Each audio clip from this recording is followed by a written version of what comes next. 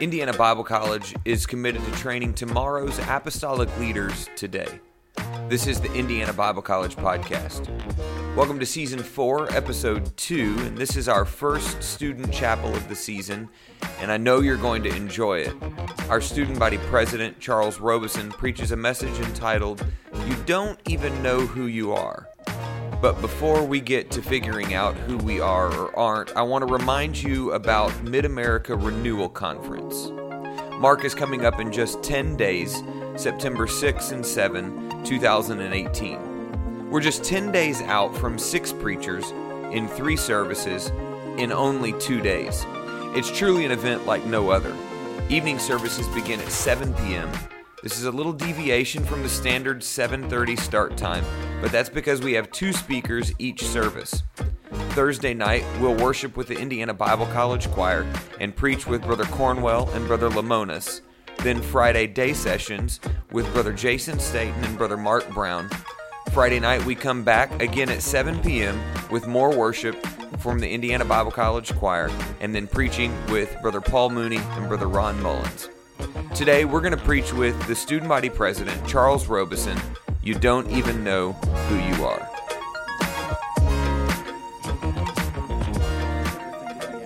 Amen. Put your hands together. Welcome your student body president.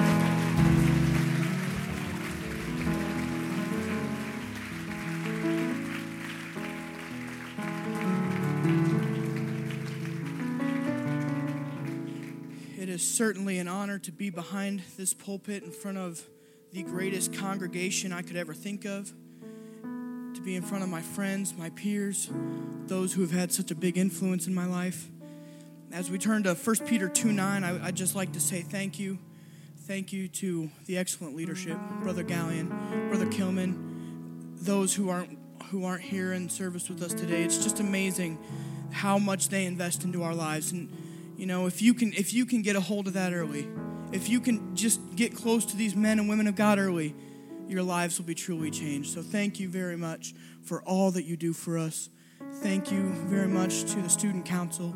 You two have done an amazing job. They've worked so hard when nobody's been looking. They have done an incredible job at truly just being servant leaders. And I look up to both of you, so thank you very much. And then I'd also... I just want to say thank you to the worship team. Cade, your team, you guys did amazing. You know, how many people know that you don't have to wait until an altar call to get a touch from God? How many people know that you don't have to wait until the grand finale sometimes we trap ourselves into before you can experience what God has for us today? And that's our goal. That should be our goal every time we come together, because we just want to experience something from God. We're going to go ahead and go to 1 Peter chapter 2, and then we'll go to Exodus chapter 19, if we could remain standing for the word. 1 Peter 2:9, very familiar but very encouraging, hopefully. But ye are a chosen generation, a royal priesthood, a holy nation, a peculiar people, that ye should show forth the praises of him who hath called you out of darkness into his marvelous light. God tells it to Moses like this. This is the first time he went up on Mount Sinai in Exodus chapter 19, verses 5 and 6. Very similar passage. Now therefore, if ye will obey my voice indeed, keep my covenant, then ye shall be a peculiar treasure unto me above all people. For all the earth is mine. And ye shall be unto me a kingdom of priests, a holy nation. These are the words which thou shalt speak unto the children of Israel. Before you sit down, I'd like to just do a quick survey. Could we have those who have repented, been baptized in the name of Jesus, and filled with the Holy Ghost with evidence of speaking of tongues, remain standing? If that's not you, that's okay, because today is a perfect opportunity to be able to experience the first step to the rest of your life. It's the next journey that'll build upon your previous faith, and it's going to make the difference. But for those of you who are still standing, it seems as if it's the vast majority, I want to congratulate you, because you have taken what Exodus 19:5 has said as the qualification for being a kingdom of priests and a holy nation, a chosen generation. It says, to fulfill the commandments, to keep the covenant. and this is the fulfillment of the covenant. And so I want to congratulate you. But with this being the understanding and the assumption, I'd like to go ahead and, if I may, just speak to the mature audience with the assumption that we are here today being led of the Holy Ghost, trying to do our best for God, not staying in constant disobedience and sin. But with this understanding, I want to make sure that, this message is for everyone, but I want to make sure that people understand this is not a condoning of sinful lifestyles or anything like that. But I want to just make sure that everybody's understands. So we'll be talking to the ministry-minded people before me today. You may be seated. Out of those verses, it always has seemed that in 1 Peter 2:9 and Exodus 19:6, that the phrase royal priesthood, or maybe we can say the kingdom of priests, that's really stuck with me, and that's been a thought in my mind for such a very long time. And so, if I can, I'd like to focus on that just for today, especially because over summer, and I'm sorry, is there any way, I forgot, can I get a water bottle? Thank you. I'm already drying up, and so that's my fault for not bringing it. Thank you, Thad. So I'd like to share with you a little vision that I had over the summer. It was, some people may know, Brother Gallion has mentioned it, I've been to Latvia twice. I spent 10 or 11 weeks there between my sophomore and junior year, and I spent about 9 weeks there this past summer between my junior and senior year. And they have been incredibly transformative in two very different manners. If you were to ask me last year what the summer was like, I would usually give an answer like, well, it was good for me, but it wasn't the easiest, it wasn't the best. Last summer, I had a lot of introspection. I had to deal with a lot of manning up, as you could say. I had to deal a lot with who I was. And so it was a very trying time. It was one of the hardest parts of my life in the sense that God was showing me flaws. God was showing me weaknesses. God was showing me where I was going to be stopped in ministry if I couldn't get over it. And that hurts. That hurts a lot. Whenever you have to get to that point, sometimes it can be an ugly encounter with God. A lot of tears, a lot of hurt, digging up things that you really would rather left covered by an emotional Band-Aid. There's a lot of hurt that goes into it. But this summer, if you were to ask me how my summer went, it was completely different because God was able to build on the principles that He had shown me the previous summer, and He was finally able to get me to the place where I was not able to just focus on myself anymore. I was finally able to begin to help others, to focus on others, and ultimately that's the place where He wants all of us to go.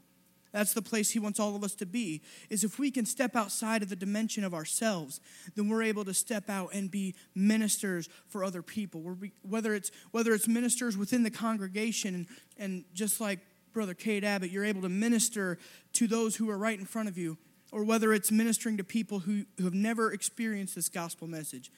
You see, both of these I was challenged, and I grew very much during these times. But what a lot of people might not realize about me, especially from the kind words that Brother Gallion had given me, especially from my freshman year, a lot of people might not realize just how much insecurity I'd had. A lot of people might not realize just how deep the wounds went, holding on to past offenses, or whether it was, just not believing in myself, not able to get over things. And I was dealing with that so badly. I couldn't even stand to listen to my own voice or look myself in the mirror. And you see, God had to deal with that. God had to begin to show me these things and to move in my life so that I could get over these things, because then I'll be able to work for His kingdom. You see, it was a difficult process. And I know that there were other people who were going through the same thing. And so let me just begin to explain about the vision. I was doing better last year, but I was still, it still wasn't quite in this mindset of confidence. Thank you, sir. I appreciate that. And so I was struggling a bit with the feeling of inadequacy at the beginning of the summer. And our goal was to go out and to, we're going to have classes on Tuesday, and we'd go out in the streets from Wednesday to Saturday, and we would just begin to minister with people. We'd begin to talk to them, begin to pray with them, and we saw people who wanted to get baptized and filled with the Holy Ghost right there on the streets. We saw people who received their miracles of healing right there on the streets, in the parks, and it was amazing. But I was dealing with this sense of inadequacy because I was trying to envision what God had in store for my life. You know, those callings that he has on us, the place that maybe in a time of prayer and worship, you know, you feel a burden for something, or maybe in a time of an altar when an authority figure comes up and says, you know, God's got something special for you. Trying to grasp that, trying to fit that into my life, and I'm just like, God, I can't do it. I'm not good enough, and you know that. But God began to help me with something. He began to show me something. All of a sudden, missionary Mark Schutz was talking about the love of God, and he was mentioning, you know, a little bit about being kings before him. But see, it was suddenly as if I was worshiping, and it's almost as if my perspective shifted, because it wasn't as I was looking up. It's as if I was looking down on myself from about 3 feet above me. And all of a sudden, I could feel this sense of just almost as if it was a physical growth, just a sense of empowerment came over me that I recognized as a feeling I've felt in some of these altars. It was the rush of the Holy Ghost, and it was almost as if I just began to grow a little bit in stature. And I had a nice robe around me, and I had a nice crown placed upon me. And then all of a sudden, I felt as if I had a mighty sword in my hand. And it was as if I was seeing myself from God's eyes for the first time as a king before him, a king in the spirit. But then it changed a little bit. I began to kneel down, and I wasn't actually kneeling, but it was as if I was seeing myself kneel down, and my garments changed to all white. And then I still had the sword, though. I was a little bit confused. This was the priest. And God was trying to show me. He was trying, because the verse immediately came back to my mind. Royal priesthood. God was trying to show me who I could be if I could just get out of myself. If I could just get over who I am. If I could just step outside of the limitations of the flesh. If I could just stop seeing myself through my failures and my weaknesses and my insecurities. If I could start seeing myself with God's eyes. He was trying to reveal to me who I could be. And I know I wasn't the only one in that very room, because later, I do want to share this thought. Brother Schutz said it. He says, you may be a king before God, but there is no royalty about you as you reach out to the world. To all you are a servant. And so he'd said that, and I remembered it in that moment, and it reminded me, yes, I am a king. I can be a priest in Christ, but whenever it comes to people, there's no royal bloodline with me. I don't walk around as if I'm something special. I walk around. Both of them are positions of servants, and we'll go into that a little bit later today. But it was that same day that during the time where it would be kind of an altar call if it were a service, but it was a classroom style lecture in a living room of Brother Schutz. And so we were all just kind of standing in a circle praying, and he was empowering us and encouraging us. And he turned to one of the timid girls in the room, and I asked her permission. I know some of you may know her. She said, as a testimony, I can even use her name. He turned to one of the timid girls in the room, and she was kind of bashful. She was kind of an outlier in the sense that she would almost annex herself from the group. She tried to remain optimistic as we'd go out and evangelize, but she was just kind of unsure, and she was very bashful. You know, she wouldn't say a lot. She wouldn't even incorporate herself in the group games whenever we'd all hang out. And he turns to her kind of suddenly and turns to her and says, and you don't even know who you are. And that's what I would like to talk to us about today. Because I believe that I'm talking to people, and I believe that I can confidently proclaim that some of you don't even know who you are. Some of you have yet to understand, but I want to come and encourage you that today can be a defining moment in your life. Today can be a moment of difference and a moment of change when all of a sudden you stop to realize you stop to think of yourself in your own terms, and you start to think of yourself in God's terms, and you start to look towards the heaven for your identity. That's my title today. You don't even know who you are. But I know, just as it was for Ashley, she was able to overcome this. I'm continuing to overcome this. It's a constant battle. You'll always shift your eyes back towards yourself. But the more that you can cast your eyes on Jesus, the more he can use you.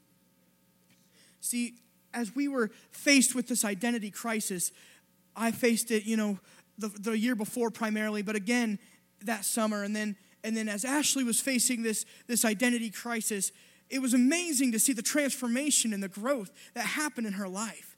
In just 3 short weeks after that meeting, after that time of class where she was taken aback, she was scared, she didn't understand. She's like, I'm 26, I've got a career, I've got my college. She's like, I thought for sure I knew who I was. Seems pretty familiar, right? We can list our pedigree and our resume, and we can almost try to identify ourselves like that. But all of a sudden, God's saying, you don't even know who you are. If you can get your eyes back in the book, I'm not looking for your resume. I'm just looking for somebody who's willing. But you've got to begin to see yourself as a willing vessel before you can even begin to be used by God. Ashley went through this time, and it was difficult to watch for a couple days. But 3 weeks later, she was preaching in a church service. It was kind of a special service, so several of the students had 5-minute slots. And she gets up there so full of life, just like smiling really big and like full of energy and like everything's exciting. And she goes, I'm here today to bring you a message. I am complete in Christ. And we're kind of taken aback. We're like, who is this girl that was not the same girl 3 weeks ago? She'd gone through an identity crisis. She'd gone through a time of her and God trying to figure out who she was. And God made it really evident to her pretty quickly who she was. You see, we're going to use that as another one of our verses of reference as we continue to go throughout. If we can pull up Colossians 2, verse 10, it's a very simple verse. And ye are complete in him, which is the head of all principality and power. As I began to wonder that moment last summer, who am I? What is my identity? What do I have going for me if not what I thought in my resume? Who am I truly? Ashley began to preach, I am complete in Christ. I am complete in Christ. I am complete in Christ. So let us be the anthem, let that be an anthem that carries us through every situation. Let that be the song that rings in our head as we continue to face things. Because we can begin to realize it's not about us. We can begin to realize it's not about who we think we are. It's not about our limitations. It's not about our weaknesses. We'll begin to realize that as we begin to face everything in life, whether it's internal or external, we can say, I am complete in Christ. This is the first step of trying to figure out who we are. You see, I have failed, but I'm complete in Christ. I have weaknesses, but I'm complete in Christ. You see, I've had shortcomings I have a hard time getting over, but I'm complete in Christ. The time is stressful, the trials are large, but I'm complete in Christ. Now let's flip this a bit. I have lots of talent, but I am complete in Christ. I have intellectual ability, but I am complete in Christ. You see, I have all these things going for me. I have a ministry, but I'm complete in Christ. It's a two-headed coin that we have to realize that in our weakness, he's made strong. But even in our greatest strengths, he is still stronger. And so we have to get this mindset, I am complete in Christ. I am complete in Christ. It doesn't matter how good you're doing on your own. It doesn't matter how bad you're doing on your own. It doesn't matter how many times you've messed up this week. It doesn't matter how many times you've gotten straight A's, crossed your T's, and dotted your I's this week. I am complete in Christ. And that's going to hold us through every situation, through every trial, through every opportunity.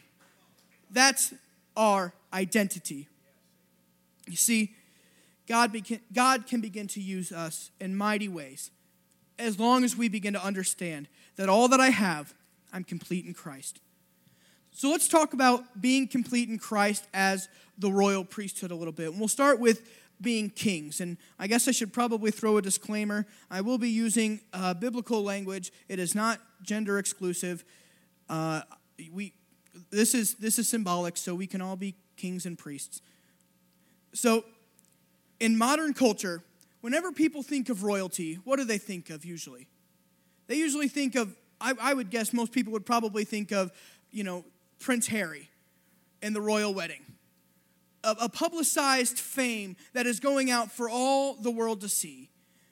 Just kind of sitting there and everybody basks in their glory. That's their definition of royalty. And this isn't what royalty is in God's kingdom. I hate to break it to you. I hate to burst your bubble if you think that because you've got the blood of Christ that you're able to walk around with a pompous attitude of, well, I am royalty, so I'm holier than other people. That's not royalty in the kingdom of God. See, let's go back to 1 Samuel chapter 10 and 1 Samuel 16, and we don't have to pull those up, but these are two instances. The very first thing that happened as kings, some of you may know what it was. It was the anointing. Saul was anointed in 1 Samuel chapter 10, and David was anointed in 1 Samuel 16, and we can go on and show how the Lord's anointed, or the king was always the Lord's anointed. You see, spreading the anointing oil in the Old Testament was a sign of consecration. It was setting apart. And if we have the Holy Ghost, we can have the anointing with us so long as we remain consecrated. You see, God is not, correct me if I'm wrong, Brother Kilman, God is not stingy with his anointing. He wants the kingdom of God to prosper, but he is selective with his anointing for those who will go through the process of consecration. It's not just something to be abused or not just something to take advantage of. And we have to also remember that Saul's promise and anointing was removed from him. And God repented that he'd ever even anointed Saul. So we have to recognize that when we are allowed the precious gift of the anointing, it's not our ability. But we also have to recognize that we can do nothing without the anointing. It's a consecration process. It's a process of setting ourselves apart. And whenever we do this, whenever we go through the labor-intensive steps, the process, the dealing with ourselves, of getting ourselves out of the way, God will provide his anointing so that the kingdom can flourish, so that you can be an effective minister into the kingdom of God. Now, again, does the anointing give us the power to sit as a king on a throne and allow us to bask in our own goodness? Does the anointing allow us the right to have other people come and bask before our goodness? That's certainly, he did glorify the Lord, but kings are called to be much more. Yes, our anointing that is upon our lives will glorify God, but if we allow it to be the mark of our goodness, the mark of our achievement, then we're twisting it so that it's really of no use anymore. It's manipulation for ourselves, and eventually it'll be removed and we won't have it. But if we can allow God to have all the glory for the anointing that he gives upon us, you see, it's kind of factoring ourselves out of the equation. It's really quite a simple principle when we think about it. He gives the anointing, he gets the glory. All we have to do is get out of the way, and we'll be able to see the kingdom of God come into this place today. You see, let's go, if we could pull up 2 Samuel chapter 11, verse 1. I want to show us a little bit else of what kings do. And it says, it came to pass after the year was expired, at the time when kings go forth to battle. We'll be able to stop, verse 1. When kings go forth to battle. So you see, we see that kings' responsibility includes going to battle to protect and advance the kingdom. So if you are ready and willing to accept your role as a king before Christ, then you're going to have to accept the fact that you're going to need to go into battle. You're going to need to be going out and fighting, not only for those who are with you right now, but you're going to be needing to fight for those who you've never met before.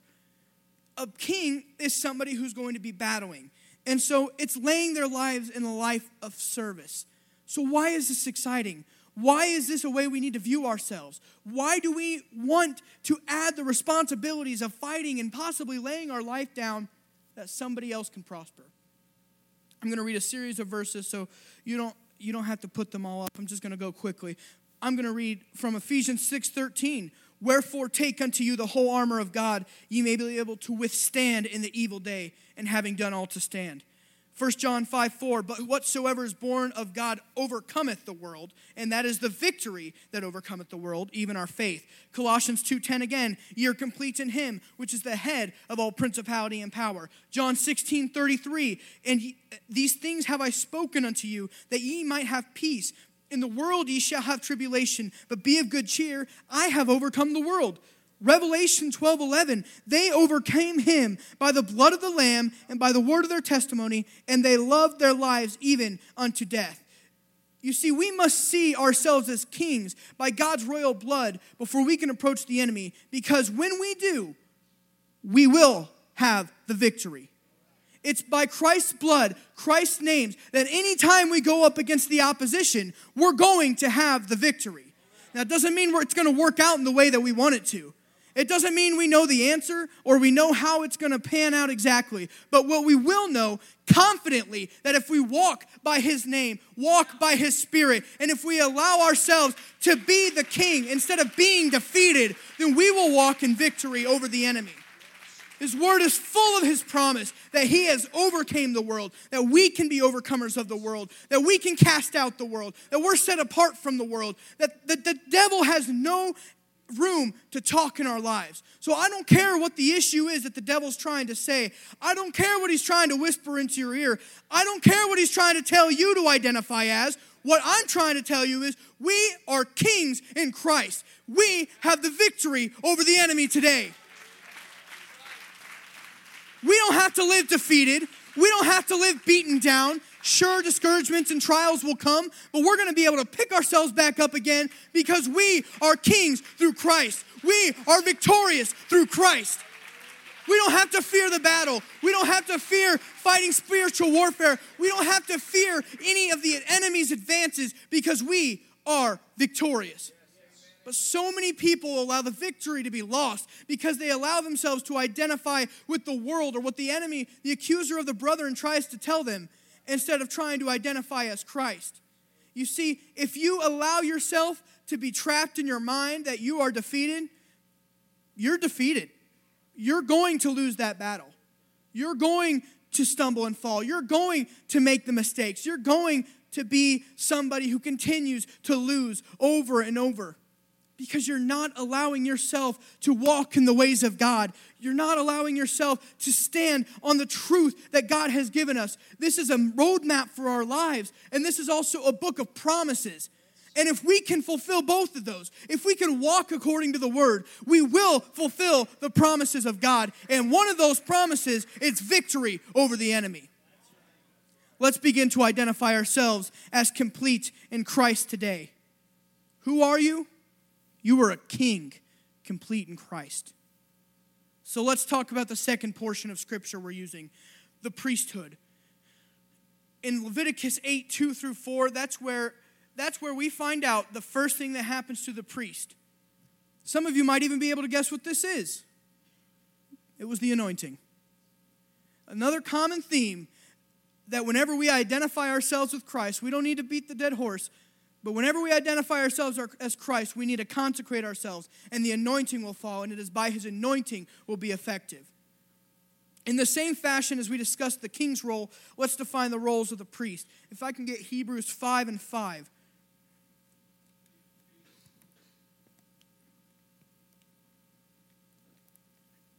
And we'll read down to through verse 7. So also Christ glorified not himself, but to be made a high priest. But he that said unto him, Thou art my son, today I have begotten thee. And he saith also in another place, Thou art a priest forever after the order of Melchizedek. Side note, Melchizedek was the only other one to be a king and a priest before Jesus. So this is important, because we are both kings and priests. Verse 7, who in the days of his flesh, when he had offered up prayers and supplication with a strong crying and tears unto him that was able to save him from death, and was heard in that he feared. You see, the Old Testament describes the duties of Aaron much the same. Numbers 18, 6 through 8, and a couple other places. See, they were in this order: to service the tabernacle, keep the altar, and give the offerings. We can go to John 1:14 and talk about how God the Word was dwelt in man, and that word is tabernacled. And so we can understand through that language that as we are filled with his Spirit, we are the living tabernacle, or as he talks about in John 1:14, or we are the temple as he talks about throughout the epistles. We are the house where God's glory dwells. We are the place where the Holy Spirit fills. And so our first duty as priests is to maintain the tabernacle. We have to keep the tabernacle clean and pure, because if we're not acting in the roles of priests, if we're not serving in the roles of priests, the anointing will never come down. The glory will never come down. God's presence will never be revealed, because it's all about whether or not he can use his body. If he is the head, he's going to have to use the body to begin to do his work. So we have to allow him a place, and we can't pray, God, use me, and then not try to maintain the temple. Furthermore, we can't get our priorities out of line, because we can't try to give offerings and sacrifices until we first maintain the temple, maintain the tabernacle. And so we also see that once we do that, we can begin to keep the altars. We can begin to make it big enough to put everything that we have on there. We can begin to give offerings. We can begin to pray and intercede. Just like in verse 7, if you want to flip that back up again, we can. It says, when he had offered up prayers and supplication with strong crying and tears unto him, that was able to save him from death. This is the sacrifice. This is the offering. This is what Jesus did for us so that we could be saved. And though we may only be priests, he is the high priest. And he, as the high priest, is living inside of us. So he has given us the power and the authority to fulfill the role as priests, to be able to first maintain the tabernacle and then to begin to make intercession for those. See, that's what a priest is. It's an intercessor between man and God. Priests are the one who bridge the gap. Kings go before the enemy and they fight the battles. But priests go before men and they fight for souls. You see, even if that soul is our very own, remember, we must maintain the tabernacle. But much like the king, we see that this is a role of a servant. So why should this excite us? Why should we view ourselves as priests when it seems to add just responsibilities for ourselves and for others? Why does this excite us as an identity for us? Hebrews chapter 9, verse 6 and 7.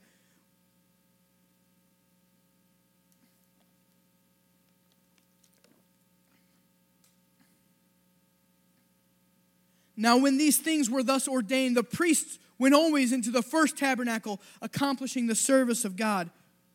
But into the second went into the high priest alone, once every year, not without blood, which he offered for himself and the errors of his people.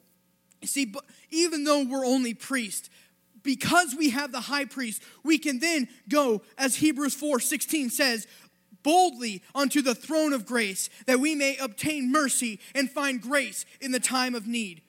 You see, what is the significance of being a priest, seeing yourself as a priest? It's because only the holy, only the righteous were able to go into the second tabernacle. And we all know that that's not in ourselves. We all know that we've messed up too many times. One is too many times for us to be in the presence of God. One is too many times for us to be the workers of God. But because I am complete in Christ, he covers me in his righteousness. He covers me in his blood. I don't have to view myself as a lowly dog anymore. I don't have to view myself as a scum of the earth anymore. I don't have to view myself as a sinner unredeemable by grace anymore, because we are priests and we have the power of the high priest, and we can step boldly unto the throne of grace to obtain mercy and grace. We don't have to live in shame anymore. We don't have to live with insecurity of our past faults anymore, because we have a high priest in us. If we begin to stop seeing ourselves as fallen man, knowing we are fallen but complete in him, and see ourselves from his perspective. See, we're trying to do the work of God. He's saying, I want to use you, but we're saying, okay, I'll go this far, but you know what I did 10 years ago, and I can't go any further. But he's saying, I forgave you. Did I not pour out my blood upon you? Did I not give you my love that I shed on Calvary for your very sake, so that you could be absolutely washed away? You see, so often we allow ourselves to preach and to sing to sinners. but we trap ourselves in self-loathe and condemnation. See, this isn't a place of arrogance. Again, I want to clarify that this kingly position, this priestly position is not a place of arrogance in ourselves. This isn't to say that everything I do is acceptable, but it's to say that I am complete in Christ. And since only the holy man and the righteous man can enter the presence of God, we as Spirit-filled believers should be confident enough to not walk with our head bowed, but with our head looking up towards the heaven and saying, God, thank you for redemption. I will walk in your way. Being complete in Christ is a lot easier than some of you give yourselves credit for, because it takes a willing, consecrated servant. God has done the rest of the work. God has taken your sin away. God has given you the salvationary plan so that you could then say, I'm complete in Christ. God will continue to work out. That's what walking by the Spirit does. God will work out the bugs. God will show you. God will continue to reveal to you things that hold you back. But it's a constant walking, and it's a constant dependence on Him. You see, God has granted us power and righteousness according to our consecration. And we have to get one little contingency cleared out of the way. None of this can happen if we don't accept the love of God. And this is where the rubber meets the road. And this is where it was a hard thing for me to understand. Because this sounds like such an elementary concept, right?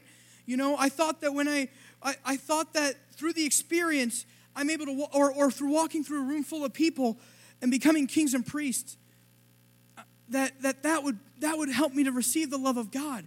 And I know I'm talking to an ambitious crowd who's getting excited about the power and the righteousness that we find in God. But I also know that I'm talking to some people who, whenever it comes down to it, they don't really let God love them. You see, God is a gentleman.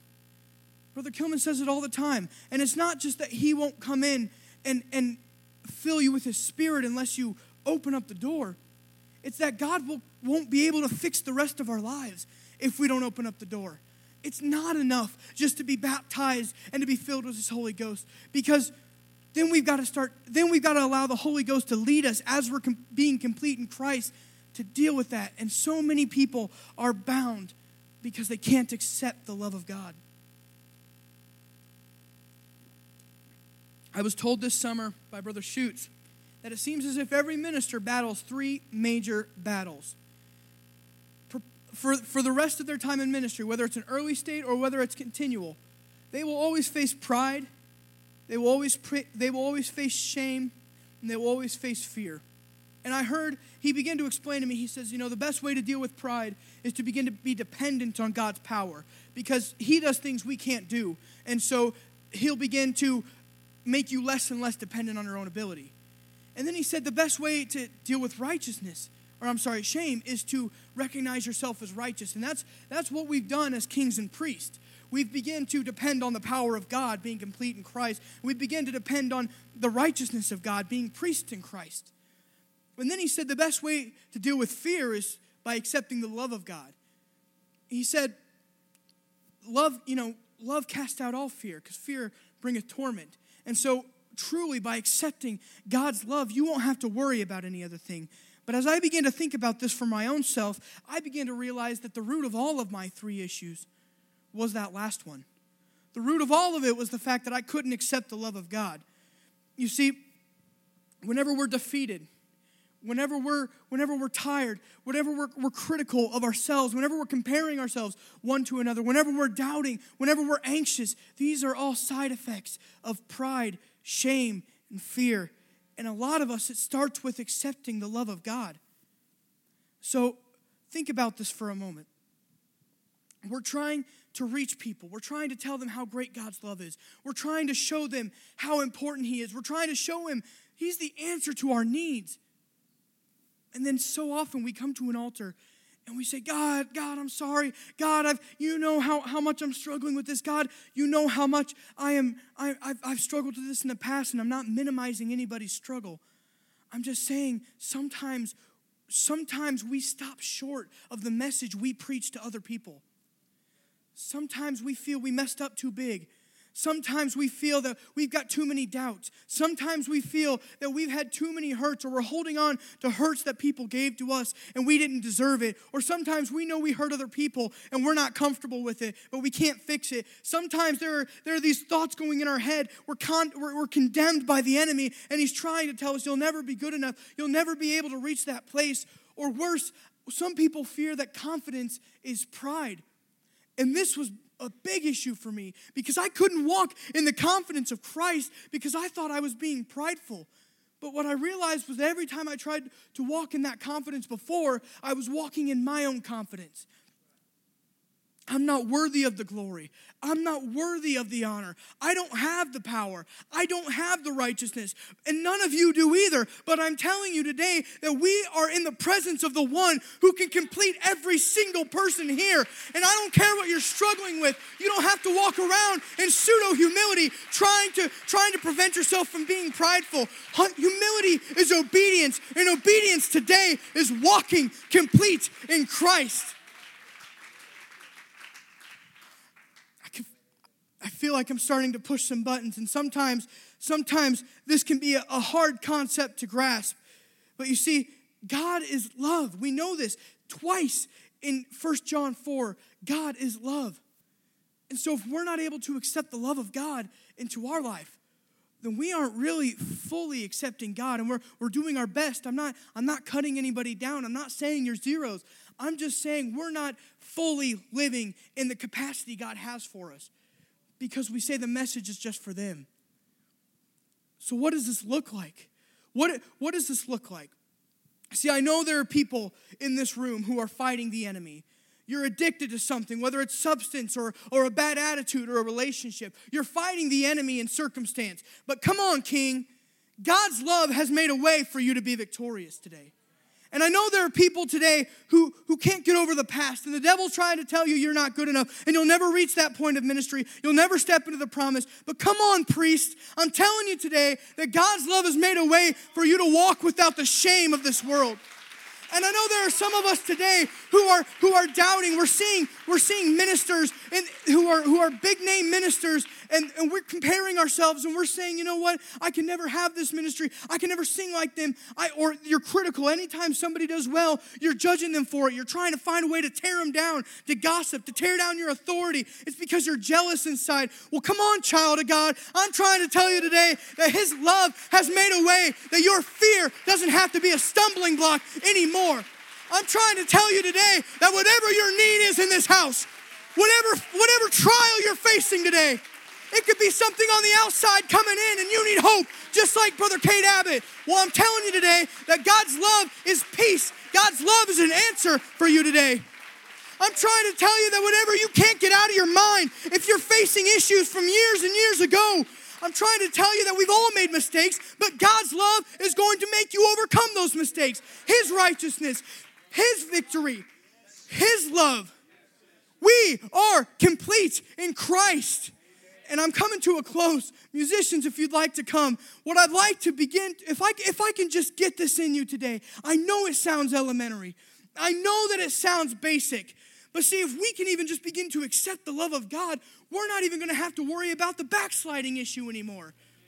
Because all of a sudden, I was talking to some of the seniors who graduated, and they began to express how very real the stagnancy is, the temptation for stagnancy.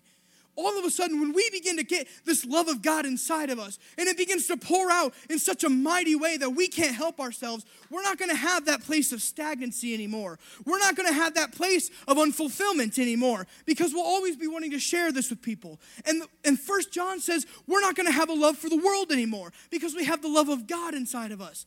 And so if we can allow ourselves to get over our petty problems, if we can allow ourselves to get over the issues of our past, we need, my goal for this service is that such a love of God begins to sweep over this place that covers every insecurity, every doubt of yourself, every fear of the unknown, or fear of the future, fear of whatever God's called you to be. I want God to begin to challenge us on a deep level. Tear down your walls. Tear down the facades that you try to put up. Be real with God for just a moment. Please. if you can allow yourself to just stop trying to act like you're pushing, like you got it all together, and if you can just rip off the Band-Aid that you tried to heal your own wounds with, God's love can pour out to you and reveal himself to you like you've never seen before. And we can have such a sweet, sweet presence of his love that he will begin to restore people in this place. Hopefully, at the end of today, you can begin to take yourself seriously as a minister, because we're all ministers in some shape and form. We need to stop cowering. We need to stop hiding behind inadequacies. If we can get over the fact that we haven't done anything to begin with, that we are accepting Christ's love that he gave for us on a cross. It was his blood that poured down. You see, we have to realize this before we can see who God has called us to be. I'm looking at ministers today. I'm looking at prayer warriors today. I'm looking at soul winners today. Worship leaders who can free the atmosphere. I'm looking at pastors and preachers who are going to stand for truth and tell people that the answer hasn't changed. I'm looking at people who are going to go and plant churches where there's no church or where there's not enough churches. I'm looking at people who are going to be a missionary to countries that need this gospel. But I know what it's like to be in your shoes, and I know that there's a level inside of all of us, that there's a button inside of all of us that's been pushed and that said, I don't know if I can accept this. It starts with something just as simple, and I'm serious about this.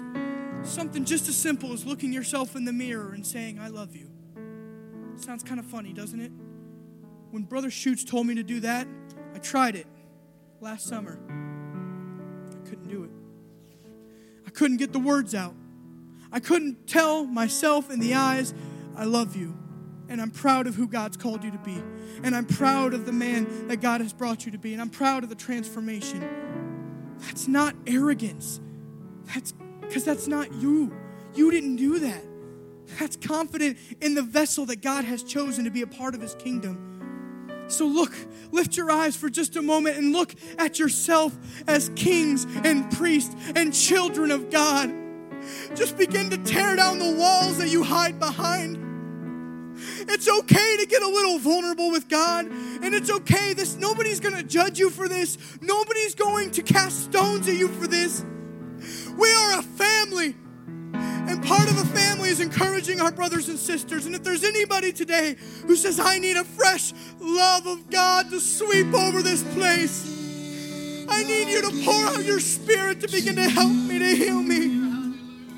We need us to see ourselves as God sees us, because we're not nearly as bad as we think we are. We need to receive his love today.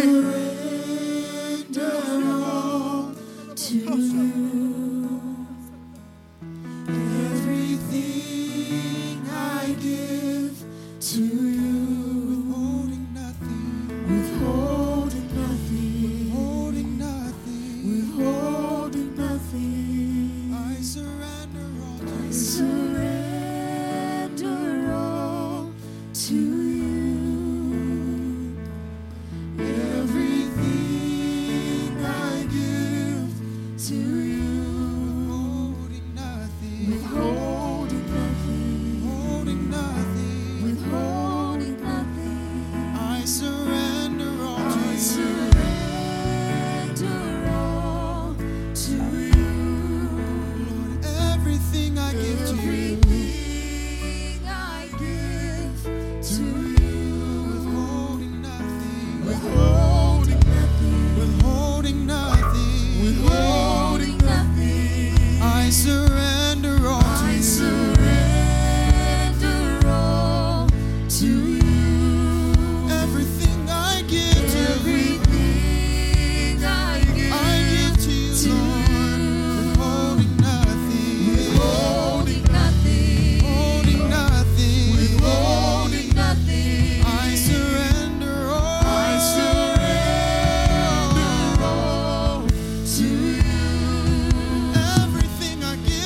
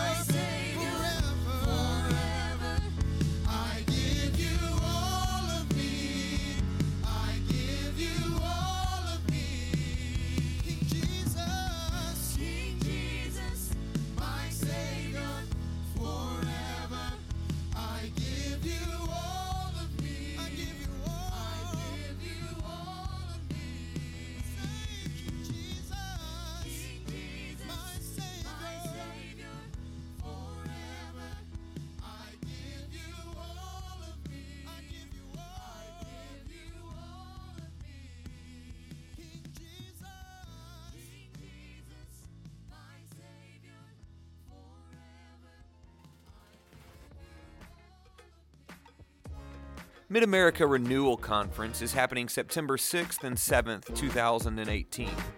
That's the first Thursday and Friday of September this year, and this conference is going to be absolutely incredible. You're not going to want to miss it. Bring your entire team out, music ministers, youth pastors, assistants, department leaders, volunteers, saints, everybody come out September 6th and 7th to mark. It's going to feature the music and join in worship with Indiana Bible College choir, chorale, and praise. And then the speaker lineup is just phenomenal this year. We have Brother Cornwell from Kansas kicking us off on Thursday evening. Brother Lamonis following that the same evening. And then Friday morning, we're going to have Brother Jason Staten from Maryland, Brother Mark Brown from South Dakota, and then we will come back on Friday evening and hear from our president, Brother Paul Mooney. Following him Friday night will be Brother Mullins from California, so you can see that the speakers, the worship, it's just going to be an incredible event. You're not going to want to miss this event. September 6th and 7th, circle it on your paper calendar, add an event on your digital calendar, whatever you have to do to remind yourself to get here. September 6th and 7th. We look forward to seeing you at Mark this year.